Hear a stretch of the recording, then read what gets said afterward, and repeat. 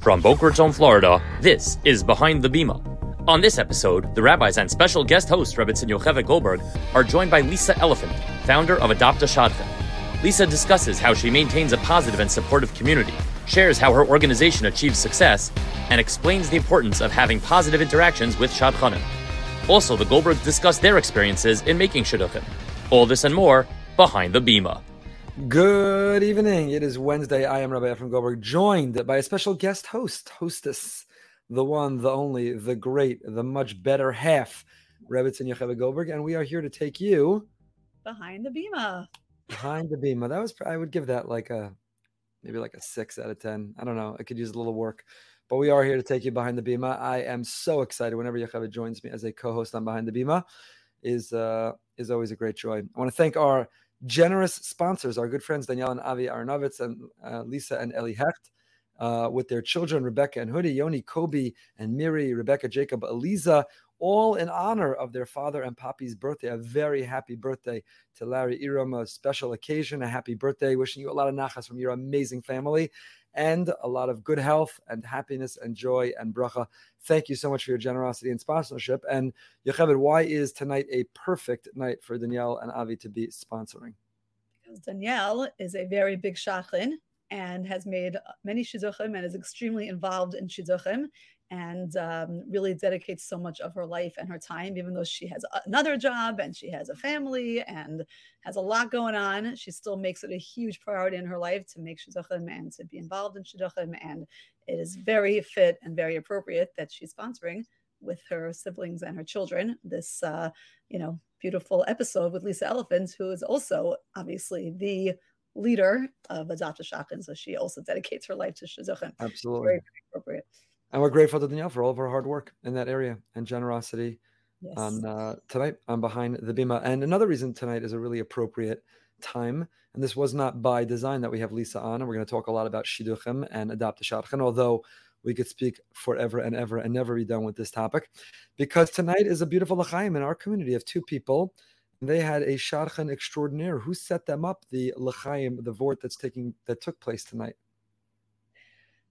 Yes, I did set them up. Yours truly, Yocheved, is the shot. What number shidduch is that?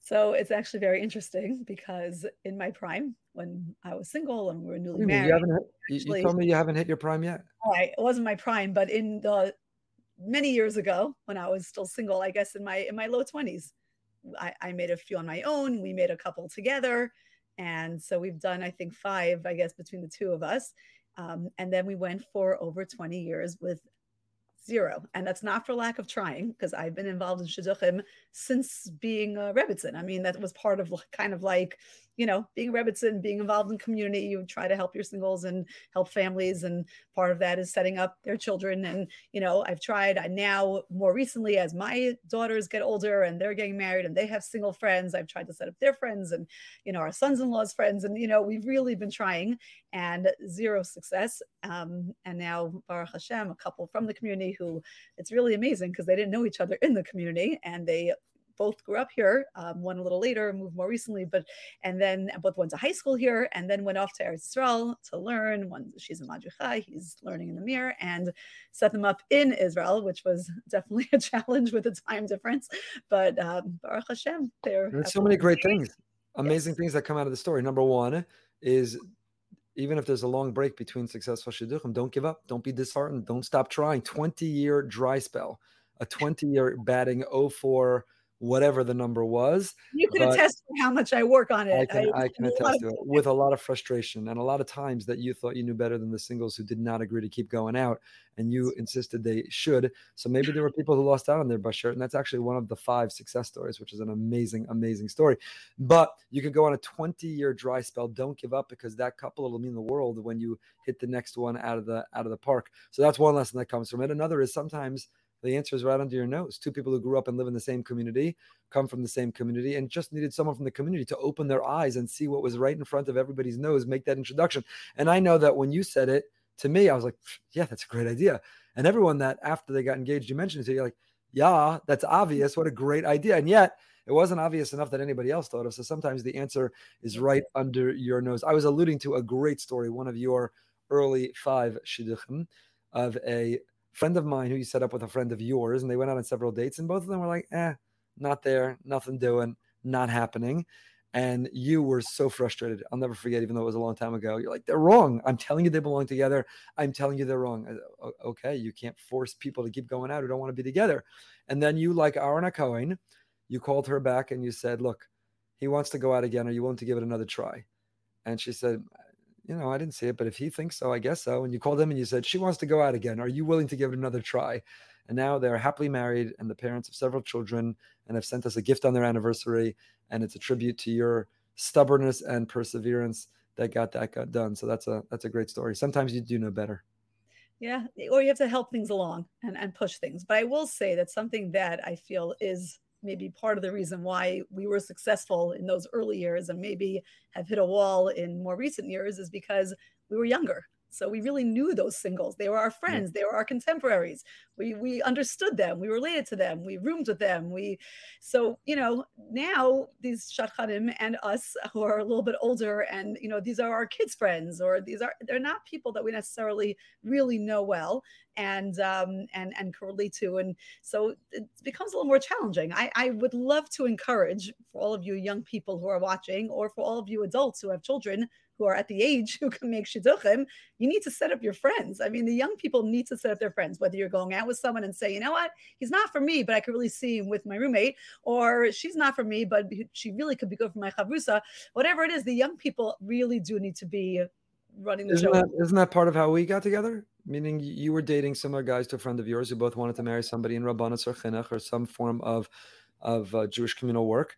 And I wasn't for them, apparently. Do you have any guys? Anyone? I advocated for myself, which is also important for singles to kind of step up and do some of their own work. I know that there's talk about a lot of adult involvement in shidduchim, whether that's shadchanim or parents, but really we, the young generation, the people who are single, should really and can advocate for themselves. They know who their close friends are, their like-minded friends are. Ask your friend, have you gone out with someone recently who might be good for me? Do you have any ideas? Someone from your neighborhood, I think that, ask your cousin, ask your brother, but it's okay to advocate for yourself. You don't have to depend on others to do that for you.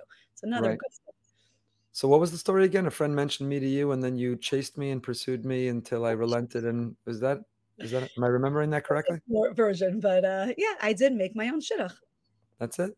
So you've really made 7. I heard about you, and then I called someone to set it up. So there you go. So it's actually 7. 6 shidduch. There you go. So then tonight was number 7. Tonight was number 7. Okay. Wow, mazel tov. Moving right along. The truth is, shidduchim. We're ready for the next. Shidduchim is a very, very complicated topic, and we've made it more complicated. I think that's another big difference from when we were younger.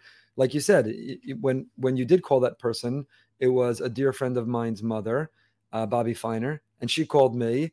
And because I was dear friends with her son Avi, and had been in their home many times for Shabbos, when she called me, she said, "I have a neighbor, and she's a great girl, and told me everything about you." I was like, "Okay, you think it's a good idea? Yeah, it's not a waste of time." No, I said, "Okay, oh good."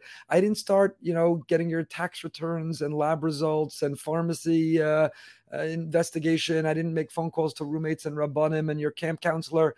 Someone who knew you well and who knew me and I trusted said, "This is a good idea." I said, "Okay, then I think that's worthwhile." And we've added so many barriers and barriers and barriers, and we've made it so much more and more complicated that some of them it's too late. We're not going to turn back the clock. Some of them we can probably fix and we can maybe improve on.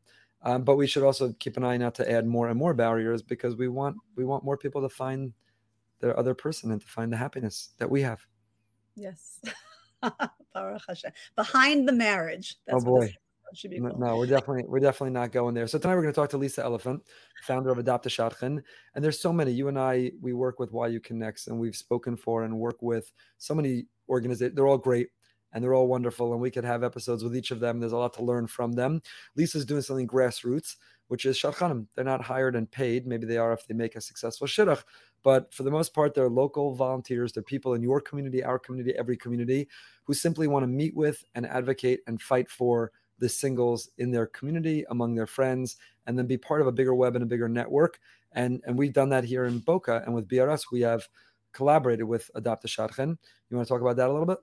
Yeah, her coordinating is incredible. She's basically led this movement to get all of these shadchanim, or just women who women, not men. I don't know. Men should get more involved too, for sure. But happens to be women on this chat. But it's about 300. I'm not sure the exact number, but around 300 women who are very involved in shidduchim, and she's able to bring them under one umbrella in one chat to coordinate us all of our efforts, and like, for example, she made a whole initiative these past couple of months to do Meet the Shadchan events, and she had them all over. She called them, I think, Connect the Dots, or had a whole name for it and flyer, and they were happening everywhere, all different communities, and it was just a great opportunity for singles to be able to go somewhere to meet a bunch of shadchanim at the same time, and get their name out there and meet these women, and these women should meet them and get to know them, that you're not just a resume, but you have a face, you have a personality behind that resume. And I think that it was very successful, and there have been a lot of shidduchim that have come out of it. And I'll tell you what's also very nice about being on Adopt a Shadchan is it's an incredible network of very special women. And what's beautiful is that not just are you posting different singles that you want to try to find shidduchim for, but every time someone makes a shidduch, it's announced on the chat, and everyone's like so excited for them, and it's such a big mazel tov. It's such pride and nachas when you're successful and you're able to be the shaliach, the messenger, to bring these people together. So even that alone is such a nice, rewarding part of being involved in this initiative. So it's and this is Lisa's initiative. She had a full-time job, but she wanted to try to change the world. And there's a lesson for so many people, all of us watching, is you see something broken, fix it, be part of the solution. And that's how she started this whole thing. You don't go to school, she didn't get a certificate, she wasn't trained, but that's how she got it going. And there might be parts of Adopt a Shadchan you don't love, or her perspective on shidduchim, and that's true for anybody. You might disagree with us, you might disagree with this organization or this effort or this initiative, but there's still so many good things that are happening, and it's only by collaborating we're going to make a difference. So what's the glossary in the conversation about shidduchim that you need to know? With some of those terms, if you're not as familiar with the shidduch world, what does the word to read a shidduch mean? Is to suggest one. It's to push one forward. To make a shidduch is to set someone up, basically. To make a suggestion. And they have the term Fred, which is when a friend reads a shidduch. So really, we are empowering the younger generation to set up their friends. So friends read. That's a new term also. So shidduch is the boy and girl going out on a date, suggesting the boy and girl. Making a shidduch is hopefully finding a couple to come together. To read a shidduch is to make the suggestion. That's the verb. To make the suggestion is to read the shidduch. Mm-hmm. Any other terms that are important to know to have this conversation? When you're a shaliach for a shidduch, you're a messenger. When you are, what are other? I think we're good to go. But we're going to get to in this conversation, and it's really worth listening. Unfortunately, Lisa's gone through a lot of tragedy recently. The loss of her brother-in-law, Rabbi Zachariah Wallerstein, and her 33-year-old son died suddenly of a heart attack on an airplane. A father of 4 children, 7 years old and younger, and a knower, suddenly healthy. And she's still determined, and she's still changing the world, and it's not slowing her down. There's a lot to learn. We're going to ask her and talk to her about that too. And she's a great source of inspiration, and we're so grateful she's agreed to join us and to go behind the bima. Without any further ado, Lisa Elefant. We are so grateful and excited about the opportunity to go behind the bima with our friend Lisa Elefant. Lisa, thank you for joining us and sharing about your work and about your life and your inspiration. We're very excited to have this conversation. Thank you. So Lisa, let's jump right into Adopt a Shadchan and the Shadchanos work that you do and the community that you work with. How did you get started? What motivated you or pushed you to get into this? And we can get into specifically the strategy and methodology of Adopt a Shadchan, but just Shadchanos in general. So I was, and I still am, a regular Flatbush housewife, Baruch Hashem, raising my kids, my family, doing my thing. And I actually just, up until recently, I was running a medical practice, an orthopedic practice. And something like just jumped into my lap about 16, 17 years ago, an opportunity. Somebody had an idea for someone, and they're like, Lisa, you could do this. And I had absolutely no idea what I was doing, but I said, listen, like if I could help, like with the shidduch, like, of course. I got all the information wrong, from the age to what he was looking for. Everything about it was wrong. And yet it was perfectly right, because it worked, and they're happily married. And in the frum community, especially if you make one shidduch, or even if you don't make a shidduch, if people even hear that you have successfully set up people, all of a sudden you become a shadchan. So people started calling me, and I was like, but I'm really not a shadchan. And they're like, but you did this shidduch. I said, you're right. It's true. All right. So I went to CVS and I bought myself a girl notebook and a boy notebook. And after work, I would make my calls and people would call me. And that's literally how I started, with no skills, nothing at all, no major knowledge of singles, just a very strong desire to help and to want to be involved in this that just continued to grow. So I want to get into how it grew and how Adopt a Shadchan emerged. But just going back to what you just said, the fact that on paper they weren't meant to be together, or someone wouldn't have put them together, and yet it worked. What did that teach you about shidduchim? And maybe are we creating problems by micromanaging, or by zooming in, or by trying to set up people perfectly on paper? Whereas if they would simply be able to meet, maybe more people would find happiness than when we get in their way. Yeah, well, this is kind of what I've been working on for the last, 14 years, of how we need to change a lot of things in the shidduch system, because, resumes are wonderful, but resumes just need to be viewed as like pieces of information that somebody was just too lazy to write down, or just too time consuming. A resume or a picture, we can get into that later, should not define a person in any what way. And people are just getting very hung up on schools and tracks and what they're doing and where they're from and even age. And it's causing a lot of shidduchim not to happen, which is a big shame. And people are starting, I saw this trend already many years ago, that we were heading down a very dangerous road. And unfortunately now you see it as every year when people, do their surveys or the questionnaires, or different types of gathering intelligence, you see that there are just less people getting married and more singles to the pool. And what are we doing about it? What's going on? And my question is, just in general, I wanted to just start off with this idea that this world, we know, there's no question this world is upside down, right? It's a world we're beyond understanding at any point. And most of us, right, all of us, hopefully our bags are packed and ready for Mashiach to come right now, this second. We know the world we're living in is we can't figure it out. And I'm sure from the Rabbanah's point of view, from the chinuch point of view, from every point of view, everybody's realizing, like, we have to change the game. We have to change what we're doing, because what we're doing in the past is not working now. We need to modify.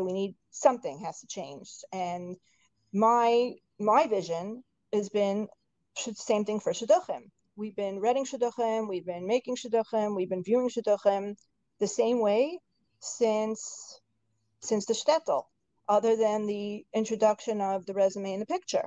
So why is it that everything else is evolving and changing, but yet this whole system with shidduchim has kind of got to stay the same? So what are some of the things what are you mixing up? What are you trying to do differently? So what we're doing is we do all different types of events. We do a lot of speed dating events. We're encouraging people to go to other people for meals. We call it Be My Guest. We're doing something called fretting. We actually created a new word. Fretting means friends, reading friends. Shidduchim, where anybody can send in an idea. And if we feel we can get the idea off the ground, we're happy to do it for you and give you all or none of the credit, whatever you want. What the biggest accomplishment that I think, Baruch Hashem, I was zocha to get going, was the Adopt a Shadchan WhatsApp chat that the Rebbetzin is proud of, and I'm so honored that she's part of it, because she gets to see what goes on literally every single day. We close down for Shabbos, obviously, but we're at it literally 24/6. Well, so I'm sorry, go back. Yeah. No. And I want to go back to what you were saying before, and then I want to say something about the chat.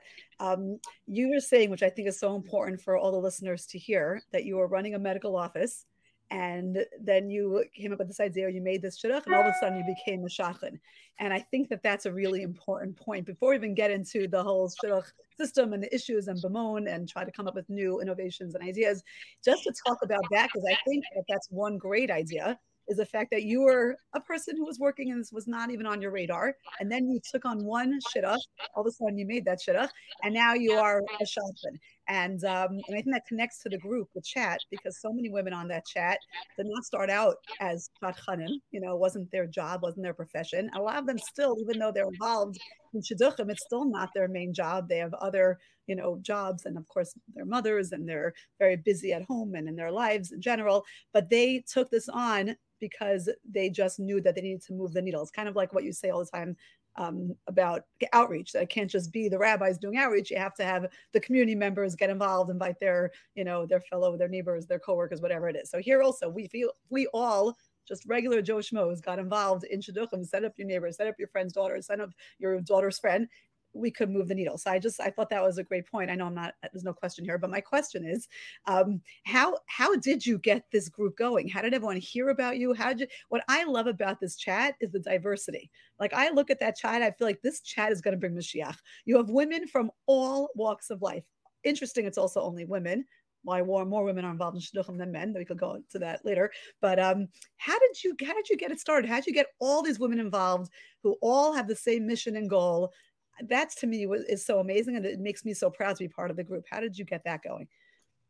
So during a lot of it happened during COVID, when the world shut down and shidduchim was on hold. Two things happened. I had a lot more time on my hands, which is sometimes a little dangerous. And I also took on a group of singles, and we tried something new and innovative, which was wildly successful, where we created a Zoom group, and we did speed dating over Zoom, and there were actual shidduchim coming from it, and it was an amazing thing. But what I did over COVID is that I reached out to a lot of singles that I was very close to, and I said, tell me which shadchanim you enjoy working with. Who's been on target? Who do you appreciate?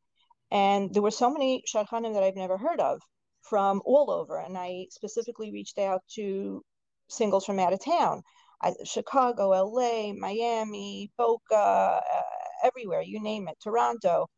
And slowly I reached out to these shadchanim and I said, I'm starting something new, a networking chat. It's brand new. It's going to be groundbreaking. I don't even know where we're going to go with it, but I know that it's going to be amazing. Would you like to be a part of it? And everybody said, whoever I asked said, sure. And you came on much later, Yocheved. I mean, if I would have known you, I would have included you right away. But it was not without it was different shadchanim and many veteran shadchanim and many more, way more successful than me that, were telling me I have to do it this way and I have to do it that way, and don't word it this way and don't word it that way. I'm a very real person. You will always know how I feel about you, and I hope that you will let me know how you feel about me. I'm not afraid to be criticized, and I work on myself to accept criticism, I think, like everybody else. But I kind of stood my ground with it because I did have a vision for it. And I could say now, Baruch Hashem, it's been about 3 years, and we just keep growing and growing. And this is what gives me like the most nachas, this chat. And people are very, what do you mean? Or WhatsApp chat, this, that. I don't want my child posted. If I tell, I wish the world would know what would go on this group. It's not just even about posting your singles. It's about helping each other. It's about supporting each other. It's a place where new initiatives are literally created every day. And I have a lot of great ideas, and that's wonderful. But if I didn't have an army and I didn't have a group of women to help me carry it through and see it through, it would just sit there as an idea.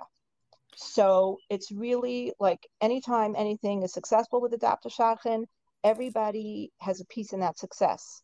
And we've made probably over 100 shidduchim just from the chat alone. And I think what's groundbreaking about the chat is what I've been encouraging people to do, which is a newfound concept, is for us to share our singles. Like, a lot of time we'll meet a single and we've got to think of an idea. And sometimes we just don't know a boy or a girl for that idea, and we get frustrated. So no need to get frustrated. Post the resume, post a description. You have now over close to 300 shadchanim now that are willing and able to help you. And as great as it is with networking with shadchanim from your own community, it's a wonderful thing, and it's a wonderful feeling of camaraderie. You still pretty much know the same singles, the same group. So here you're taking a group of Shadchanim from LA and New York and 5 towns, and we know each other already. Like we're on the same chat every day, and even though one day, not that everybody looks at it 24/7, but we know we can reach out to each other and say, okay, I'm really stuck on this person. Do you have an idea? Or I'm from Baltimore, and one of the girls that I'm very close to is coming into LA for 3 days. Any ideas? And we're on it. We're totally on it. So we're creating the idea that we have to share information. We have to share information. B, that we can changing the way how we can implement ideas, meaning if you see somebody posted, you can call the other shadchan, you can talk out the idea. One of you reads it here, one of you reads it there. Maybe you start off reading the shidduch together, and ultimately one of you will take it to the finish line. So it's totally like changing the landscape of you're one shadchan, you meet who you meet, and if you don't have an idea, then you move on. No, if you meet somebody and you don't have an idea, here you go. You now have close to 300 people. Someone's going to have an idea. Or if you have a problem, or if you're running into a barrier with something and you don't know how to handle a certain question, you know that there are people here to reach out to you. And another thing that we're doing on Adopt a Shadchan, especially on this chat, is lately I've been taking younger, more inexperienced shadchanim and pairing them up with more seasoned shadchanim so that they can kind of be trained in and learn and have access to more singles so that they can know how to do this properly. There's no shadchan training school. I don't think anybody's born, like sometimes you're born, right? You want to be a doctor. You always wanted to be a lawyer. You wanted to be a firefighter. I don't know of too many people who were born and, when they were 15 years old said, you know what, I think I want to be a shadchan. That's what I want to do when I grow up. I've never heard of that. So we have to start cultivating this because I'm afraid that in a couple of years, like who are we going to have? Because shidduchim has just become increasingly more difficult, more time consuming, and just harder. It's a really hard place to be. I want to jump in and ask you, Lisa, but first of all, to reiterate what Yocheved said, which is to be blown away by the fact that you had another full-time job, you had a life and have a life, and yet you're so passionate and you're so devoted and working on this endlessly. It's really amazing. And it's not because there's some financial reward or a business model that it's a great idea. You're really just devoted. You saw a problem and you want to be part of its solution. And that in itself is a model of so many people who are watching and listening. And there's something that bothers you in your community, at work, in life, in your kid's school, yeshiva. So you could either be on the sidelines and kvetch about it at your Shabbos table, or you could jump in the game and try to be part of the solution. And I think, Lisa, you're a good example of that. And to reiterate also, Yocheved, the point about the diversity, and I know that you work closely, and we're proud, whether it's YU Connects and the 10K Batei Yisrael, and I don't want to start naming because I don't want to leave anyone out. There's so many organizations that collaborate together and should, and they're not competing, and only by working together can they be part of this solution. But I have so many questions I want to ask you, but specifically on what you were just speaking about. What makes a good shadchan? We're using this term as if it is a licensed position, as if somebody got a test or went to school or got a degree. Somebody wants to be a shadchan, is a shadchan, is not a shadchan. If you once tried to set somebody up, does that make you a shadchan? What is the very definition of being a shadchan? That you successfully got two people to go out? And moreover, I know that you're very selective on your group, that there are bad shadchanim and good shadchanim. What's the difference between the two? Who are bad? I don't mean you don't have to name names, although that would get us a lot of people to listen. But I don't mean to name names, but what are the qualities of the profile or the behavior of somebody who is doing a bad job of being a shadchan? What are the qualities and behavior of somebody who's doing a good job of being a shadchan? Who do you keep on your WhatsApp group? What are the criteria to be eligible, to be a team player, to be on the group? And what are some of the behaviors that you've had to take people off the group or not allow them to join the group? So what is this shadchan that we're talking about? What qualifies somebody to be a shadchan? Are there people who are out of their lane and they really don't belong giving that kind of advice or counsel or therapy, and they're doing much more than what they should be doing considering there's no training? What is a shadchan?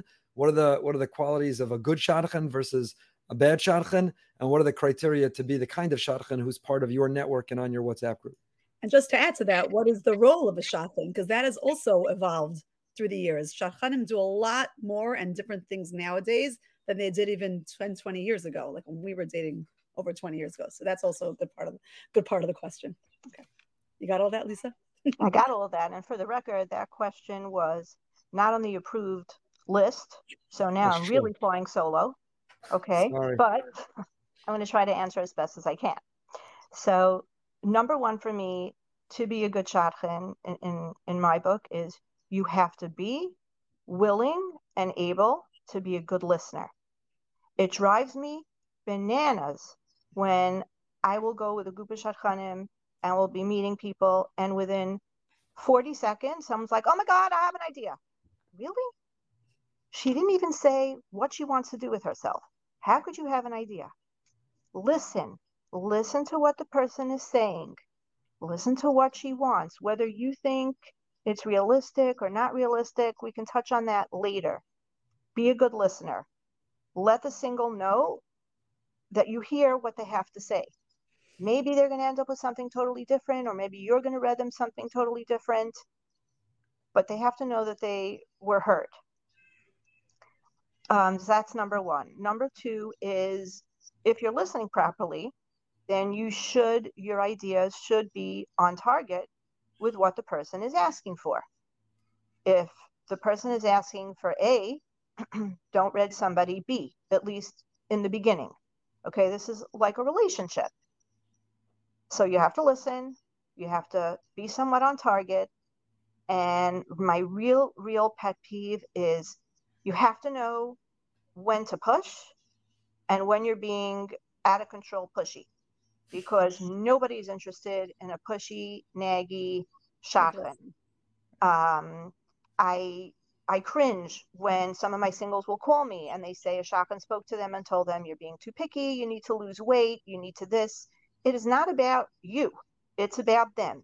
If you think you can help them, that's one of the most awesome feelings in the world, to be able to make somebody shidduch or to help them on their journey. There are many, many shadchanim in this world that will help a single, right? And they'll read them shidduchim for years. And then all of a sudden a different shadchan will swoop in with the perfect idea, and they made that person shidduch. But at the end of the day, the shadchan still did her job. It's not about the end result. It's not about Hashem decides who the shliach is. But if you were a good support system for this single and a good sounding board for this single, then you did your job as a shadchan. A shadchan, to me, definition, is somebody who will be a good advocate and help a person successfully get to the chuppah. That is my definition of a shadchan. So that's the definition of a shadchan, meaning somebody who's trying, who's working on it, is a shadchan. And are we giving too much power, too much credit, too much authority? Is that why people are leaving their lane? Because they're not just staying within that role, but they're trying to play other roles. And I know this wasn't on the approved list, so you can punt it. But meaning, do we have shadchanim who are acting like so-called dating? Is a dating coach a trained position? You're giving therapeutic advice and starting to get into issues of mental health and relationships. People go to school for a long time. They get trained in that. Some instinctively are more attuned. We all have friends we go to for advice because they have a lot of inherent wisdom. But here, are we taking on a lot of responsibility? Does a shadchan need to stay in their lane? Big time stay in your lane. We just finished a 3-month, we did a coaching pilot program so that people understood the importance of a coach and the importance of knowing when to utilize a coach, which in my opinion, everybody should have a coach. Don't be in a position where you're out dating somebody too long that you should have maybe have dropped, 2 or 3 dates ago, or don't be in a position where he's ready to propose or she's ready to get engaged and you're totally not on the same page.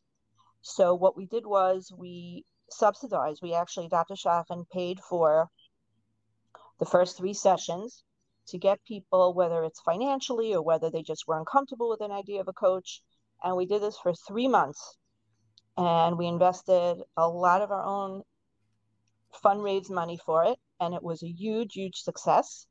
And part of it was also a message to shadchanim that, yes, stay in your lane and know at a certain point when you should be giving this over to a coach, because you have negias. You're the shadchan, you have negias.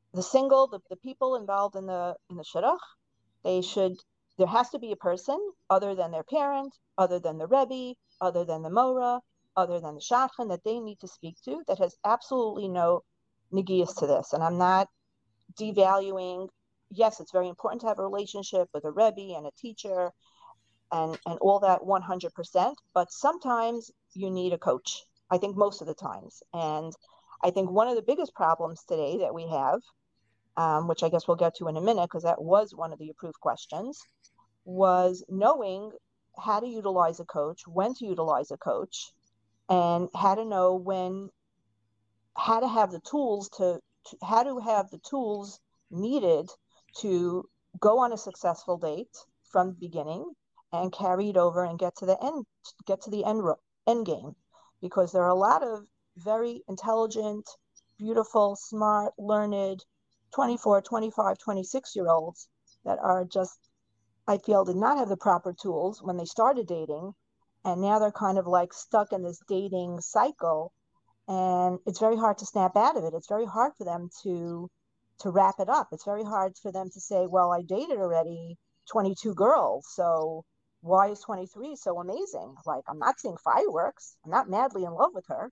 So why is it her? I'm just going to wait for the next one. And we're going down a very slippery slope with that. And a coach can definitely help you identify certain things very, very early on. And to clarify, the coach is not making the decisions for you, because people need to have confidence and trust themselves and their instinct. The coach may be helping that person learn to trust themselves, learn to listen to their inner voice, stop telling themselves the story that's holding them back, and that kind of thing. And in terms of who can qualify to be in your network and on your group, what's the type of behavior that you say, this is a great addition to our group? And have you ever had to remove people from the WhatsApp? What's the type of thing that would make you concerned about someone being part of it? So if I get negative feedback from a single, there are just certain things that I just can't and won't tolerate, such as somebody telling them you're not being realistic, you're being too picky, the interaction with a shadchan has to be positive. Now, you might say, I can't set this person up. I have nobody for her. And I'd rather you tell somebody, okay, right now I don't have any ideas for you. If I have an idea, I'll be in touch, versus you giving them your opinion on why they're being so unrealistic. That to me, a single has to be made to feel good. And that's not in your lane. That's not your shadchan role to let that single know what you think she or he is doing wrong. What do you think? Also not being responsive and not following up. If you have an idea or you read a shidduch and the single has a question or the parents have a question and all of a sudden you're not available. Now, I'm not saying that you have to be available via phone call all the time, but you have to be responsive to whether the other shadchan that you're working with on the idea with, whether it's being responsive to the single. Like if you're a shadchan, all right, and you're going on a cruise to, I don't know where, all right, Hawaii, whatever, for 2-3 weeks, you're allowed to, but you can't just disappear and be off the grid. Have somebody else take over your dates for you. You can't just be off the grid. You just have to be very responsive. So these are like things, it's like a responsibility. And what we're actually coming out with, and this is you can hear about it here first, as I've been working over the last couple of months with a coaching program, as well as a few people. We are formulating a curriculum for Shadchanim, which is going to hopefully be available within the next month, where any shadchan that wants to be affiliated and endorsed by Adopt a Shadchan, which I personally think is a wonderful thing, has to take this course. It's probably going to be about 4 or 5 modules. You can take it as you want. And when you finish them, then you will be an approved Adopt a Shadchan. And in addition, we are also going to be offering Adopt a Shadchan cannot certify coaches, but we are able to partner up with the ICCF, which is the International Coaching School that can certify you, and you will be able to become a certified coach as a result of these two programs. And we want to, so we're very, very excited, because this will be a very good way also to ensure that we're kind of all on the same page with how to read shidduchim and how to know when to push things and how to know when to give things over to somebody else and when to involve a rav and when to involve a coach and all these kind of things that really up until now, we've had to just kind of like muddle through on our own. And hopefully this course will be able to give people a lot more direction. So why do you think, because with all this talk, it just sounds like the Shadchan's jobs have definitely become more evolved. There's more going on. There's more that they're responsible for. I mean, just being on the chat, I see that very often we're trying to find out if anyone has any good date ideas, places to go to. I mean, and I don't like sounding like this old lady who's a dinosaur. It wasn't that long ago that I was dating, and I dated a decent amount of guys, and I was in that dating scene for a year and a half, about whatever it was. And I don't remember any of this. It was really more friends setting up, parents, friends setting up. I met with maybe one Shadchan, two when I was dating then, and the boys that I dated were coming up with their own dates, were, figuring out when they wanted to drop the Shadchan. Like, it was very much like we were kind of determining these decisions and really running the show. When did it turn that it became like the adults are kind of like running the show now, whether it's the Shadchan, the dating coach, the parent, the mothers, the rebbe and whatever, to when it was the actual singles who were guiding and running? And this might be an unfair question to ask in this forum. I don't know who, and I know this is a big question that's been going on now, a big discussion. I'm just like trying to understand that. And, either of you could answer what you think. Well, my personal opinion is I think that this is symptomatic of what has been the problem for the last couple of years, is that we are coddling our children so much that they are incapable of making even basic decisions. And that's why I will send people, when people ask me, you will never see me, and if you do see me, Yocheved, please remind me of this conversation. I will never post on the chat, where is good for a fourth date near Edison? No, that's not your job. Let him ask his friends. Let him figure it out. There are dating sites. There's Shuk. There are a lot of different places where all they have to do is Google, or if they don't have internet, they can make a phone call. There are people who have game gemachs, and you have to figure it out. So here we are, where not only they're asking us where to go for dates, and we expect this couple to be able to make a decision on if they want to get married. So I think that's a huge problem, and it really irks me and bothers me when they ask a Shadchan these questions. I couldn't agree with you more, Lisa. And I think that I'll use an even stronger word. I think we're emasculating the next generation because, and you may disagree with me parts of this, but from the fact that the mommy goes through the resumes and tells her son who to go out with, tells him where to pick her up and what to do on the date, probably lays out his clothing for him. And then, there's pressure to help him decide whether he wants to marry her. And then when they're engaged, the Rebbe sets the Gedarim that says you can only talk at this frequency and see each other on these occasions, by the way, which is good because, we didn't date, Yocheved, in the age of technology, and who knows how obsessed you could be in texting and FaceTiming, and it can be disruptive to the natural progression of the relationship. So I agree, there needs to be some boundaries to how the relationship progresses, but we're kind of excluding the primary people from these decisions. And then, and this really is the same question that you're asking, Yocheved. What happens the morning after the wedding when mommy's not there to help you navigate the conversation, the relationship, what you want for breakfast? Did you put your plate? Did you put your socks in the hamper? The Rebbe's not there for the Gedarim of how much you should be at home, how much you need to talk, how much you get to be at yeshiva or out with your friends. So we're not using what is this pivotal time period to help teach responsibility, ownership, consequence, accountability. And instead, we're doing the opposite. We're saying all those components of marriage, you just get the fun, which is how big a band do you want? Which star singer are you going to have? Did we pick out your tie, or how many shaitels are you going to wear, with the wedding? And all that fun and glamour, but the hard work of owning your own decision, trusting your own judgment, regulating your feelings and the frequency of that were taken away. And I agree 100%, Lisa. I think we're going to be left with an emasculated generation who it's sort of our fault, don't know how to take responsibility, ownership, make decisions. But how do we turn back that clock? How do we make things the way they were? It's not going to happen overnight, and not sure exactly how to do it. Do you think boys should be involved in also choosing who to go out with next? Is this something to really delegate to mom altogether, and in some cases the father too? And what role then do pictures play in it? I know you've been part of the Nix the Pics and trying to get the pictures out. Many of them are photoshopped. They're professionally taken. They're not necessarily reflective of what people actually look like. Then people are making decisions for the wrong reason. There's a couple engaged in our community. They're not young, but they'd gone to a speed dating, and it was somebody he met but didn't feel attracted to and have an interest with at the speed dating.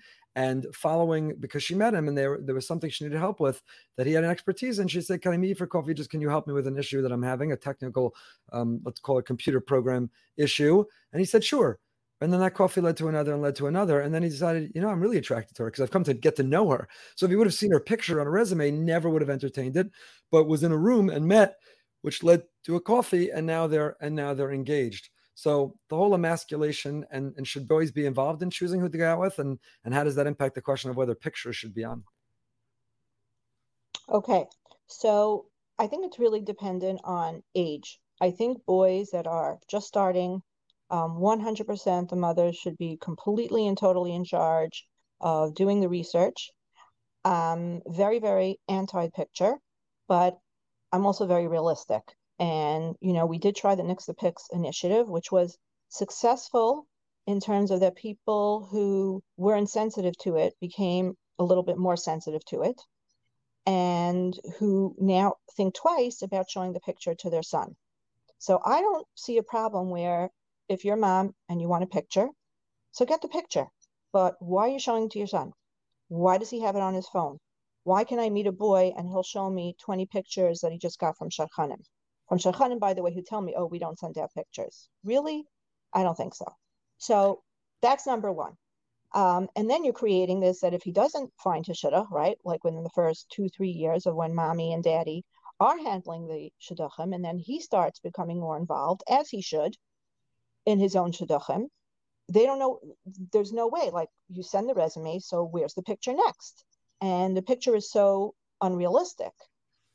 So we're creating this whole situation, which I think if mommy just looked at the picture and didn't share with her son because he is brand new, and leave it to mommy to handle the research and all that, because then what's happening is that the boys and the girls are also doing this. They're sharing all this information so that when I call now Shlomi Schwartz and I tell him, oh my gosh, I have an amazing idea, Naomi Singer. He's like, oh, Naomi Singer, my friend just went out with her. I saw her picture. I saw her resume.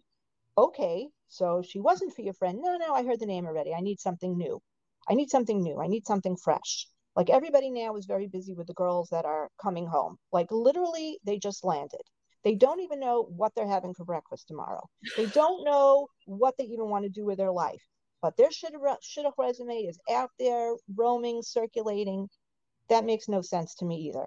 But back to the topic, I think in the beginning, the parents should be involved. The son, the boys should not be, if they're learning, if they're working, let them be busy with what they're doing and let mom handle it. Hopefully it'll work out for the best. And mom, please don't show the picture. Please, I beg of you. If it continues on and the guy has to handle it himself, there's a certain point where mom has to take a step back, and maybe she wasn't doing such a great job. Maybe she was kind of channeling her own wants and feelings and maybe sometimes unrealistic expectations. And that's why he didn't get married right away. So, or it wasn't basher or whatever it is. But in the beginning, I feel parents should be involved. And at a certain point, I think if a boy's been in shidduchim for more than like 2 years already, I think it's time for him to take control a little bit more of the situation.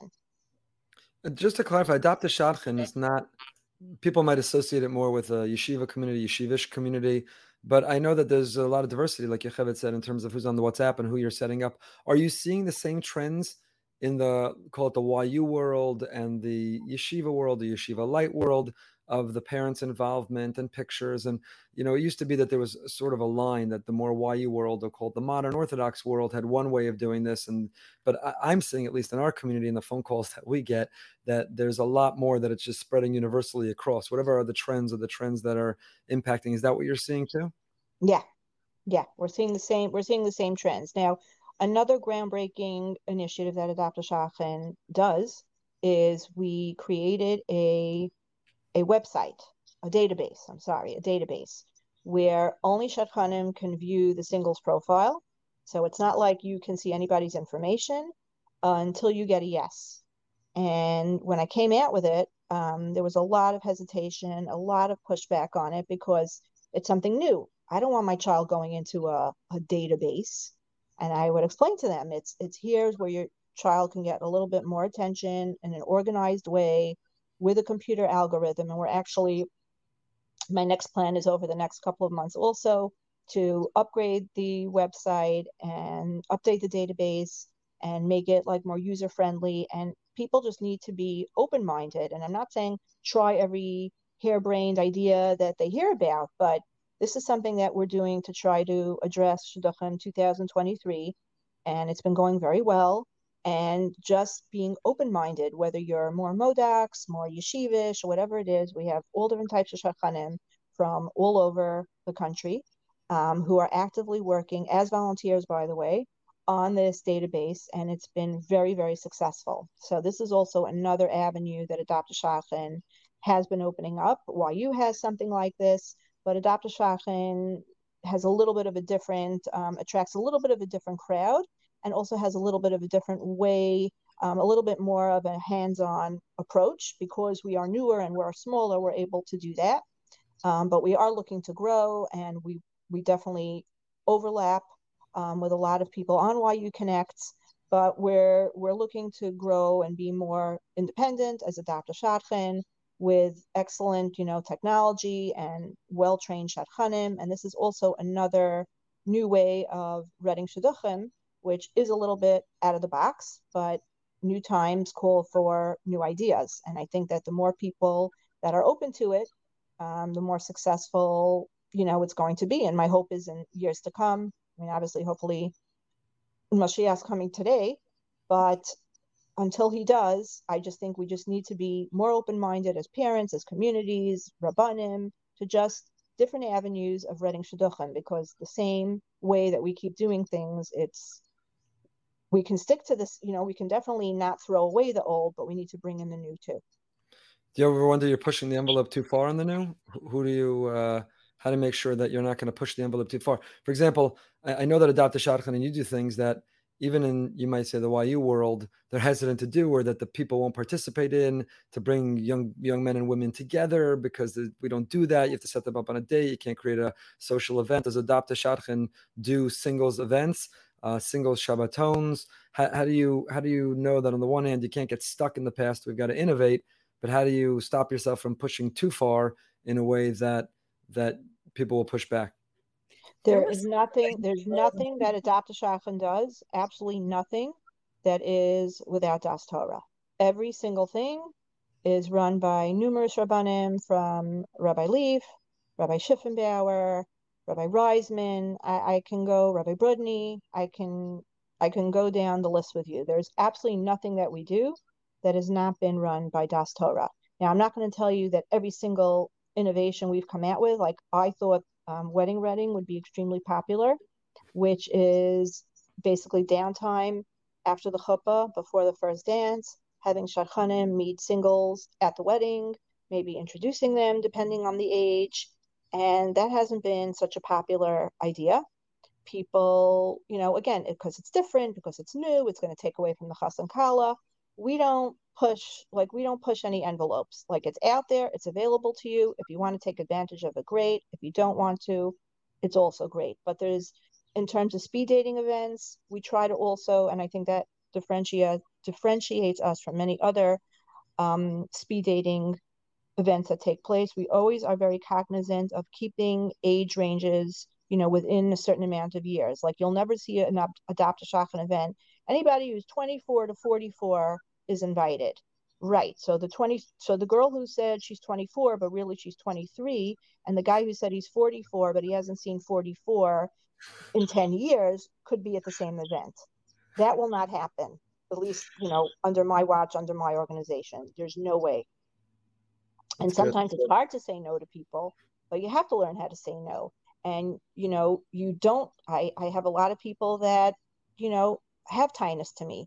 We just launched, Leila Nishmas, my son Chaim, we launched a beautiful, beautiful initiative called Simchas HaChaim, where we are pairing up Shadchanim with Yisomos, and we are offering financial incentives for them. And it's just a beautiful, beautiful project. And I've gotten already quite a few WhatsApps of, oh, that's really, really nice that you're helping Yisomim, but what about living Yisomim? What about people whose parents are not involved in their Shidduchim? And what about this, this, and that? And I'm thinking, you're right. It's very difficult for people who don't have parents that can help him, that can help them with Shidduchim, but this initiative is for this group of people. So it's just like, you're never going to make everybody happy, and everybody is going to have tightness on you. And you might, I know that I literally spend at least 14 to 15 hours of my day between the chat and between different initiatives and trying to read Shidduchim. And I might go to sleep at night feeling all good about myself, but at the end of the day, I'm always going to get that zinger or that phone call or that text that's like, really, and I know the person is writing it out of pain. And, maybe I messed up, and maybe I, by mistake hurt somebody, and I'll apologize to them right away. I really try. But people have to understand that, like, we're doing the best we can. And I've come to understand that I can't make everybody happy. And I also understand that sometimes the more negative pushback I get on certain ideas, I got a lot of negative pushback on the coaching initiative. I got a lot of negative. I mean, I was compared to Hitler for doing Nix the Picks. And, Wow. when I called my Rav and I said, okay, maybe I'm pushing this envelope too far. Maybe I'm going too far with the Nix the Picks. And he said, Lisa, if what you were doing wasn't so important and so needed, you wouldn't get that kind of reaction. He goes, if you're doing something and you get a reaction like, oh, that's so nice, that's so sweet, that's so wonderful. He goes, it's a nice thing, but like, big deal. He goes, when you're getting certain types of reactions that are completely and totally inappropriate, you're doing the right thing. I share that sentiment. I think that that's true. What role do you think there is in research? Is the research out of control that people are doing? I don't think it's helpful, because I think the kind of things that people want answers to, they're not going to hear honesty from, whether it's the boy or girl's friends who are not going to ruin their relationship with their friend, to be too honest, whether it's the Rav who's not going to start talking about the medicine, not that the Rav knows the medicines in their medicine cabinet in their bathroom, or if the family did go through something that was confidential, they're not going to breach the confidentiality. What are the kind of questions and what kind of research is useful, helpful, reasonable, and what's some of this that's gotten out of control? So I leave a lot of that responsibility in terms of, because I know I do it. When I'll read a shidduch, usually both sides, I will go to them and I will say, are there any mental or physical conditions that they should, that the other side needs to know? Now, if someone's on medication, some rabbanim will say you have to let them know up front, depending on what it is. And some will say after 3 dates. And that's what we have to believe in. We believe in Das Torah. So somebody's going to have to decide, what if they get. So most of the time the answer is everybody's healthy, everybody's good. And sometimes it'll be after a 3rd date, the other side will have to disclose something. I don't think it should be longer than the 3rd date. I think that asking like annoying, very interrogative questions will not get you the answers that you want. It's, people are very proud of themselves that they found somebody to call off the resume. But guess what? If the person's off the resume, maybe that person didn't get along with that other person. Maybe she doesn't really like her. So you're all proud of yourself that you're calling her for information, but maybe the information you're getting is not correct. So I think that also got a little skewed of like people being very careful not to call anyone on the resume. I do believe that if you are on the resume, you do have to be truthful. You do have to be truthful.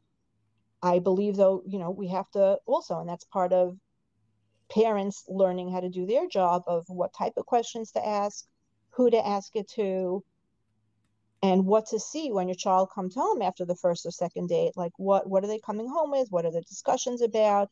And are they touching on important topics? Just a PSA, I think it's important also to touch base with those references, because very often, like, we'll be put on a resume and we didn't know that we were, and we didn't know what that kid is up to. I might have known them in high school, but where are you now? What are you looking for? So we can answer those questions properly. So I think all references deserve would it be okay to put you on my resume? Here's where I'm at. Here's what I'm up to. Here's what I'm looking for. If you could help me with this, it would be great. And I think that's just a PSA I want to throw in. What do you think about the friends being on the resume? That's something that I feel very uncomfortable with when you're calling these single friends about this single that you're looking into for your child who could potentially date your child, and you're putting them in a funny position where they have to talk about their friend, their roommate, their chavrusa, whatever it is. But really, this could be someone who's potential for them, and they're single. So how do you feel about that? That's a new trend also. I think it's very important actually to call friends, because friends, that's the only way that you're really going to get an insight into midos. If you're a friend on the resume, you definitely should be able to give over whether it's a certain story or a certain description that will give the other person insight. If you're a chavrusa, like, you'll know if the guy comes on time, you'll know if he's focused, you'll know if he's responsible. Are you really going to do that? You call the guy's chavrusa and the guy comes late every day. He's going to say, well, if you must know, he comes late every day. And then the shidduch gets nixed and your chavrusa comes back to you and says, did you get a call and say that I'm late every day? Is that and this boy who can't even choose who he should go out with because his mother has to choose, but he's a reference for someone else? Well, it's a tough call, but how else is a parent going to get that honest type of information? Most friends says, that are won't they get it? I understand. Won't they get it? This is how it used to happen. If they called the date for 6 p.m. and the guy came at 6:20, she now knows that he's a guy who's late. Isn't that how you're going to get to know the person? The chavrusa is not moving in with you guys. Yeah, but if you sell yourself that you're a learning boy and you're missing kind of like half a first Seder, I'd rather them find out about it now versus, the morning after Sheva Brachas, and said person can't get out of bed. Yeah, but that's true. The chavrusa is not disclosing that, nor is the roommate, nor is they don't want to put those. Is the roommate messy? Is the roommate organized? I mean, there are definitely, seemingly harmless questions that could, or at least kind of like let it sit in back of your mind and just see if it comes out on the date. It could be that the guy is punctual and everything, and maybe he just needs that kick in the pants, and then he's going to show up and he's going to be on time and be responsible. But I think that these are important pieces of information that you're not going to get from anybody else other than friends. I don't know, just come back to your first story of the couple that you set up. What if this girl thought she could never live with a guy who's not completely as neat as she is? But it turns out because she met him, they hit it off, they got married. She had a very happy marriage with him, but she would have nixed it because she called the chavrusa, who's himself immature, not even dating yet. His mommy's setting him up. But he said he's messy. Like, aren't we adding, this is what you started with. We're adding all these barriers. We're adding all of these things that people are nixing and nixing and nixing, and girls are waiting and waiting by a phone, and they're getting no after no after no, because we added so many layers of barriers, of expectations that everything's got to check off. Everybody's got to sound perfect. Everyone has to have full disclosure. Isn't that perpetuating the problem? So I'm not saying that these shidduchim should be nixed because of this information. I'm just saying that it is helpful to talk to friends just to get a picture in your head.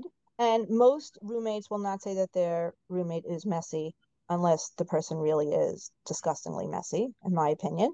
And it's just good to speak to friends just to get a general idea. And again, I think it's also very important when you're doing research not to be nitpicking or looking for negative. Look for positive. Like, you want to hear positive things. Like, people who call me up, and ask me like, would you let your daughter or your son date him or her? Like, don't go down that road. Like, let's hear positive things from people that are close to them, and what might be important to you is totally not important to me.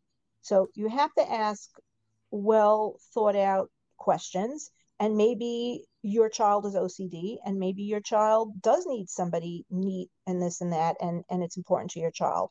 And maybe it's very important for you as parents who are going to be fully supporting this couple, and you want to know if this chavrusa is coming on time. Now, I'm not saying that these are reasons to say no, but I think it's important, and that's where we have to draw the line of getting a basic understanding, getting a basic picture of the boy or girl, and then allowing them to go out, assuming everything else more or less sounds healthy and good, and then make your own decision. But what's I see more too many people going into shidduchim totally blind, and then all of a sudden we're having a lot of broken engagements and things like that because things weren't disclosed from the beginning. That's fair. That's fair. What do you find or see being more successful? The speed dating you're doing, or the shidduchim that you're setting up? And I ask only because it's interesting. Because in the speed dating, even though you may choose who's in the room, so there is a certain level of vetting. But the speed dating, you've done no research. You don't know anything about the person. You haven't spoken to their roommate, their chavrusa, their camp counselor.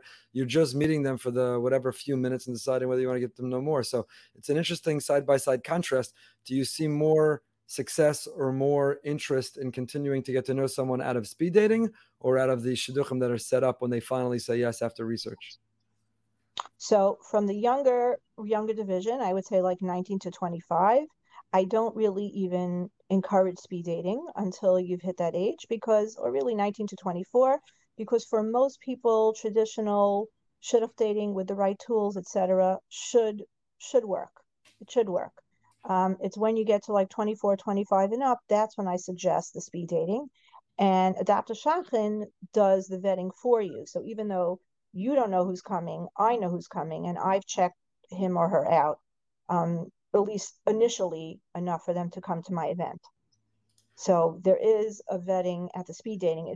I encourage all different types and stripes to sign up, and I try to have new people join the speed dating events, but I'm very, very careful. And I know that if somebody has a certain name or a certain whatever it is, or something that I know, I tell them, thank you so much, but this event is not for you.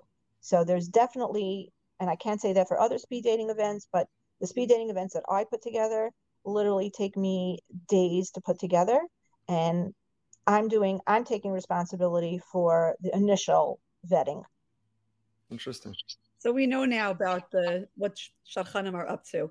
What would you recommend to singles vis-a-vis the Shadchanim or the people who are trying to set them up? What could they do that would make it easier for people to set them up? What they could communicate? How could they make the whole process easier, or how could they advocate for themselves better? What could they do to help the whole singles scene and what's going on these days? Great question. So I always tell the singles, you have to be positive. You have to give off a positive vibe. If you're going to meet somebody and you're going to be negative and you're going to be burnt out, the Shadchan's going to pick it up, and it's not going to be a great relationship. Even if you're not feeling it, be positive, be hopeful. If you're meeting a new Shadchan, it's a new opportunity to present yourself. I tell my singles, be responsive. If a Shadchan reaches out to you and you don't think it's a good idea, I'm not saying that you owe her or him a very lengthy explanation of why it's not, but be responsive. If we're taking out the time to make a suggestion to you, answer. Just answer. Like, we don't like to feel like we're just in a black hole. Just being very involved and being seen. And before I went on this podcast, actually, I spoke to one or two singles that I'm very, very close to, because I also have like a very unique way with dealing with singles. And I kind of I view them as obviously people that I want to marry off, but there's so much more than that. It's like, I want to help them on their journey. I want to help them feel loved and cared for by their community. Don't just look at a single as like, oh my gosh, here's this guy in shul. He's 27 years old. He's so good looking. He has a great job. We need to find him a girl. 100% he needs a shidduch. But you know what? He might also need a meal. He might also need a job. He might also just need someone to talk to. So we also have to, I want to change the landscape on also how people view, these girls are amazing. They have amazing talents. They have amazing jobs. A lot of the initiatives that come out of Adaptive Shadchan are a result of me networking with these singles. From my website to my events, they give me total input, what ages we should do. They do the graphics. And this way they feel part of the process, and they feel like they are helping to bring about change. So it's a wonderful feeling. It's a wonderful feeling for Adaptive Shadchan because we're doing all these things, but I'm directly networking with them. And this is like a real message from them to Shadchanim, to community, to anybody. View us as regular people, not just as something like, oh my God, I need to think of an idea for this person. Yes, they want to get married, but they're people. They have so much to give, and they just want to be accepted and feel part of a community. There's so much more than the marital status. Yeah, that's for sure. That's an issue. Let's first of all, thank you so much for your time. Thank you for all that you're doing for Klal Yisrael.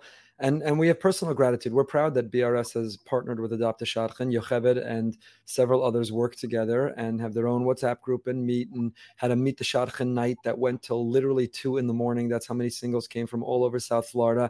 And the fact that they can be plugged in and networking with your 300 other Shadchanim means they're not just getting to know and representing and advocating for the singles they've met only among themselves. They're plugged into the bigger network, and we're grateful to be able to partner with you and to benefit. But I want to change gears as we wind down for these last few minutes, and with your permission, go to a place that's very tragic and sad and painful, and that's the loss that you've suffered recently. Whether it's your brother-in-law, Rabbi Chaya Wallerstein, who had an enormous impact on Klal Yisrael and is a big loss. And obviously, your son, for those who don't know, 32 years old and a father of 4 children, 7 and under, and unexpectedly and suddenly, and what a tragic loss. And yet, for those, and no one knows what's in your heart, no one knows what's happening behind closed doors, but the way that you've steadfastly remained dedicated to Adopt a Shadchan and to the work that you're doing and channeling into new initiatives and energy, and many people otherwise would be suffering and grieving and struggling, and I'm sure you are also. Where does that will come from? Where does that resolve come from? Where does that faith come from to not give up on Hashem or his children, but to even double down on trying to help repair the world in the memory of the people that you've lost? So, okay, this is a loaded question, but so let me just compose my thoughts a second. So I'm going to be brutally honest, and my children will probably yell at me for oversharing, but I believe that this, even if this helps one person, then I'm okay with it. So I'd always, in my mind, made a deal with Hashem that I'm going to take care of your children. I will take care of as many of your children as I can, and just give an extra watch over mine, have my kids back. And that was a deal that I made with Hashem, and I thought that it was a two-way deal. I thought that it was a done deal. And my brother-in-law happened, which was beyond no words. There are still no words. And we were just starting to process that. And then Chaim was nifter. Suddenly, no warning, nothing. A healthy father in the prime of his life, just taken.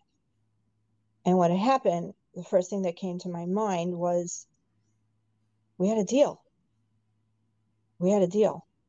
And I was shattered, broken. I mean, I still am shattered and I still am broken, but every day we try. And when I was on the flight from New York to LA, I was just trying to reconcile this with myself, because I said, I don't want to be angry at Hashem, because that's not going to help anything at all. And then I sat there and I thought about it, and it came to me that Hashem did keep his deal. He did keep up his end of the deal, because my son fulfilled his tafkid, and he had to take him. But how did he take him? He took him on a plane when he was sleeping, and then he was gone. And they tried to revive him. They tried everything they could. And in today's day and age, he could have been revived, possibly, right? And he could have been brain dead or a vegetable for the rest of his life. And I don't know what kind of life that would have been. So the more I thought about it, the more that I realized that he did it, and it was really Diana MS, because it was his time. And the way that he took him, I was so grateful for. And this is for another podcast, because it's actually an incredible story, which I'll tell you another time, how he was nifter on a plane, and they landed the plane in New Orleans, which is one of the least Jewish friendly cities today. And here you have a healthy 33-year-old man who just died on a plane. And if you thought that they were just going to let that body go without any red tape or anything, and literally he was back in LA by the wee hours of the morning. So Hashem really did everything with the utmost rahmanas and care. And I said, okay, he's keeping his end of the deal, and I'm still keeping to mine. And over the Shiva, my brain just kept going and going and going. And one of the things that I did, and I know that a lot of people, other people do it as well. I'm not saying that I'm super special or that I discovered America, but one of the things that was very important to me was, while I was sitting Shiva, to have people do things in his chus and do mitzvahs for him and chasadim for him. And it was just so gratifying that people took out the time to WhatsApp me, to text me. I even had a Google form. I still have a Google form going out with over 1,000 people on it, from people who literally daven mincha, who were, made set time to learn, took on mishnayos, from people who saying, I'm going to be more careful with my kashrus. I'm going to be more careful covering my hair. It's just an amazing, amazing thing. And that shows to me that, like, they're not forgetting about Chaim, and that his legacy will live on, and that even though I'm down here and he's not here, from down here, we can all just create zchuyos for him and just aliyahs for him.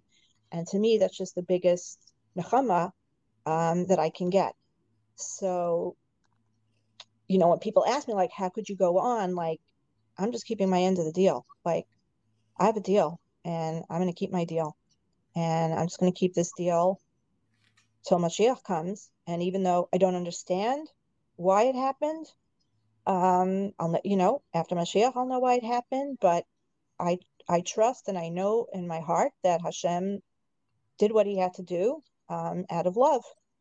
And that's a message that I just want to give over to anybody who is, and this loss is I don't wish this on anybody. And people reach out to me who've lost spouses and grandchildren and all types of things, but I can tell you, like, I feel for you and everything, but I can't imagine that there's anything worse in this world than losing a child. And I just feel very grateful to Hashem that he planted these seeds of giving me a Dr. Shadchan and my singles who I love so much, and my Shadchanim who I love so much, that just are helping me to realize my dream and my goal, which is just to make more shidduchim happen and just bring more awareness to Klal Yisrael and to help Yisomim. And we have a lot of other amazing things, and that I'm just able to be busy with this, and that I have this to fall back on and to just be back bigger and stronger with it. Amen. Hashem. Thank you for sharing that. And we're sending so much comfort and love and strength to you. This is only a few months ago. People listening might think it was a long time ago. And we know that even while you were sitting Shiva, you were making sure that the dates that you had set up had other people they could talk to, even as you had the right, and the whole world would have understood if you turned inward to think about yourself and your family. You were dedicated to this cause and to those people, and that says so much about you. So we're just sending so much strength and comfort, and also doing things in Chaim's memory, and we'll continue to do so. And we thank you. Thank you for your time. Thank you for your being genuine about this and all these topics. And thank you for your work for Klal Yisrael, Adapt Shadchan, and so much more. And Hashem should just fill your heart, should bring Mashiach, and we should be reunited. And until then, should give you only simcha and only the best of everything. Thank you, Lisa. And just Thank you. You're such an inspiration to so many people. Everything that you do, all the initiatives, and you're a beacon of strength and of hope and of love. And all of us who work with you and are involved and know you are just, we're so grateful to you for your leadership and for all that you do, and for inspiring us all in all of our tafkidim in life, and to do things that we have potential to do and to act on it. And we just want to thank you. Thank you. Thank you for being part of it. That was amazingly insightful. That was a great conversation. I love that she opens the door. Be honest with her. She's honest with others, so we could push back on things that we may disagree with. But one thing that no one can disagree with is that she is a powerhouse in general, and even fighting through particularly difficulty in her life. What did you take away from this conversation? I look at people like that and I'm in awe, because we all have that ability. I mean, some people obviously have more ability and more, talents and skills and organizational skills and all of that they could start an organization and run it. But I think each of us have the ability to do something that distinguishes us, that makes a difference. And you look at Lisa and what she's created. And again, she said she worked in a medical office. This wasn't her job. She wasn't even involved in shidduchim until she made one. And then she realized, you know what, there's a need. There's a need for more involvement, for more of an organizational type of way of addressing shidduchim. And she ran with it. And what was amazing to me about her is that after she went through, first of all, with her brother-in-law, Ray Wallerstein, who was a big personality in the Jewish world and was such a loss, she really was pushing initiatives for him and totally put him on all of our radars on the chat and in general, really so devoted to his memory, which was also so inspiring. And then when her son passed away, she didn't miss a beat. I mean, she kept that chat going. She kept on with shidduchim, starting new initiatives, but instead these initiatives now were in her son's memory. And to be able to pivot like that, where, now I'm not just doing this for Klal Yisrael, which is reason enough, or for, the people who are involved and want to make a difference. But now I'm doing it for my son, and that his name should get out there, and there should be zechuyos and special, how do you interpret the merits in his name and his memory? I mean, that to me was so strong of her, and it was so inspiring to me and to all of us. So that's a huge takeaway. Touched me too. I mean, the bottom line is she's relentless in pursuing helping the Jewish people. She's relentless, and she breathes it day and night all the time. And when her son passed away and she was in the middle of Shiva, she posted that she had the responsibility and the peace of mind and the care and the concern to post in the middle that any shidduch that she had set up, here's who you could reach out for help because I won't be available because I'm sitting Shiva for the law.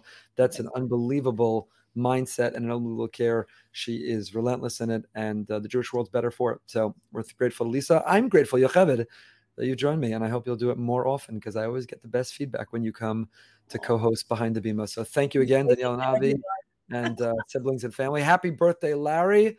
Many more, good health, happiness, lots of nachas, lots of successful Danielle shidduchim. More shidduchim. Instead of shalchanas, Danielle says just buy a birthday gift for Papi or Larry. So thank you again for the generous sponsorship. And until next time, stay happy, stay healthy, and stay holy. Thank you for listening to Behind the Bima. If you enjoyed the show, please subscribe, rate, and review on Apple Podcasts, Spotify, or wherever you get your podcasts. We'll see you next week for another peek behind the Bima.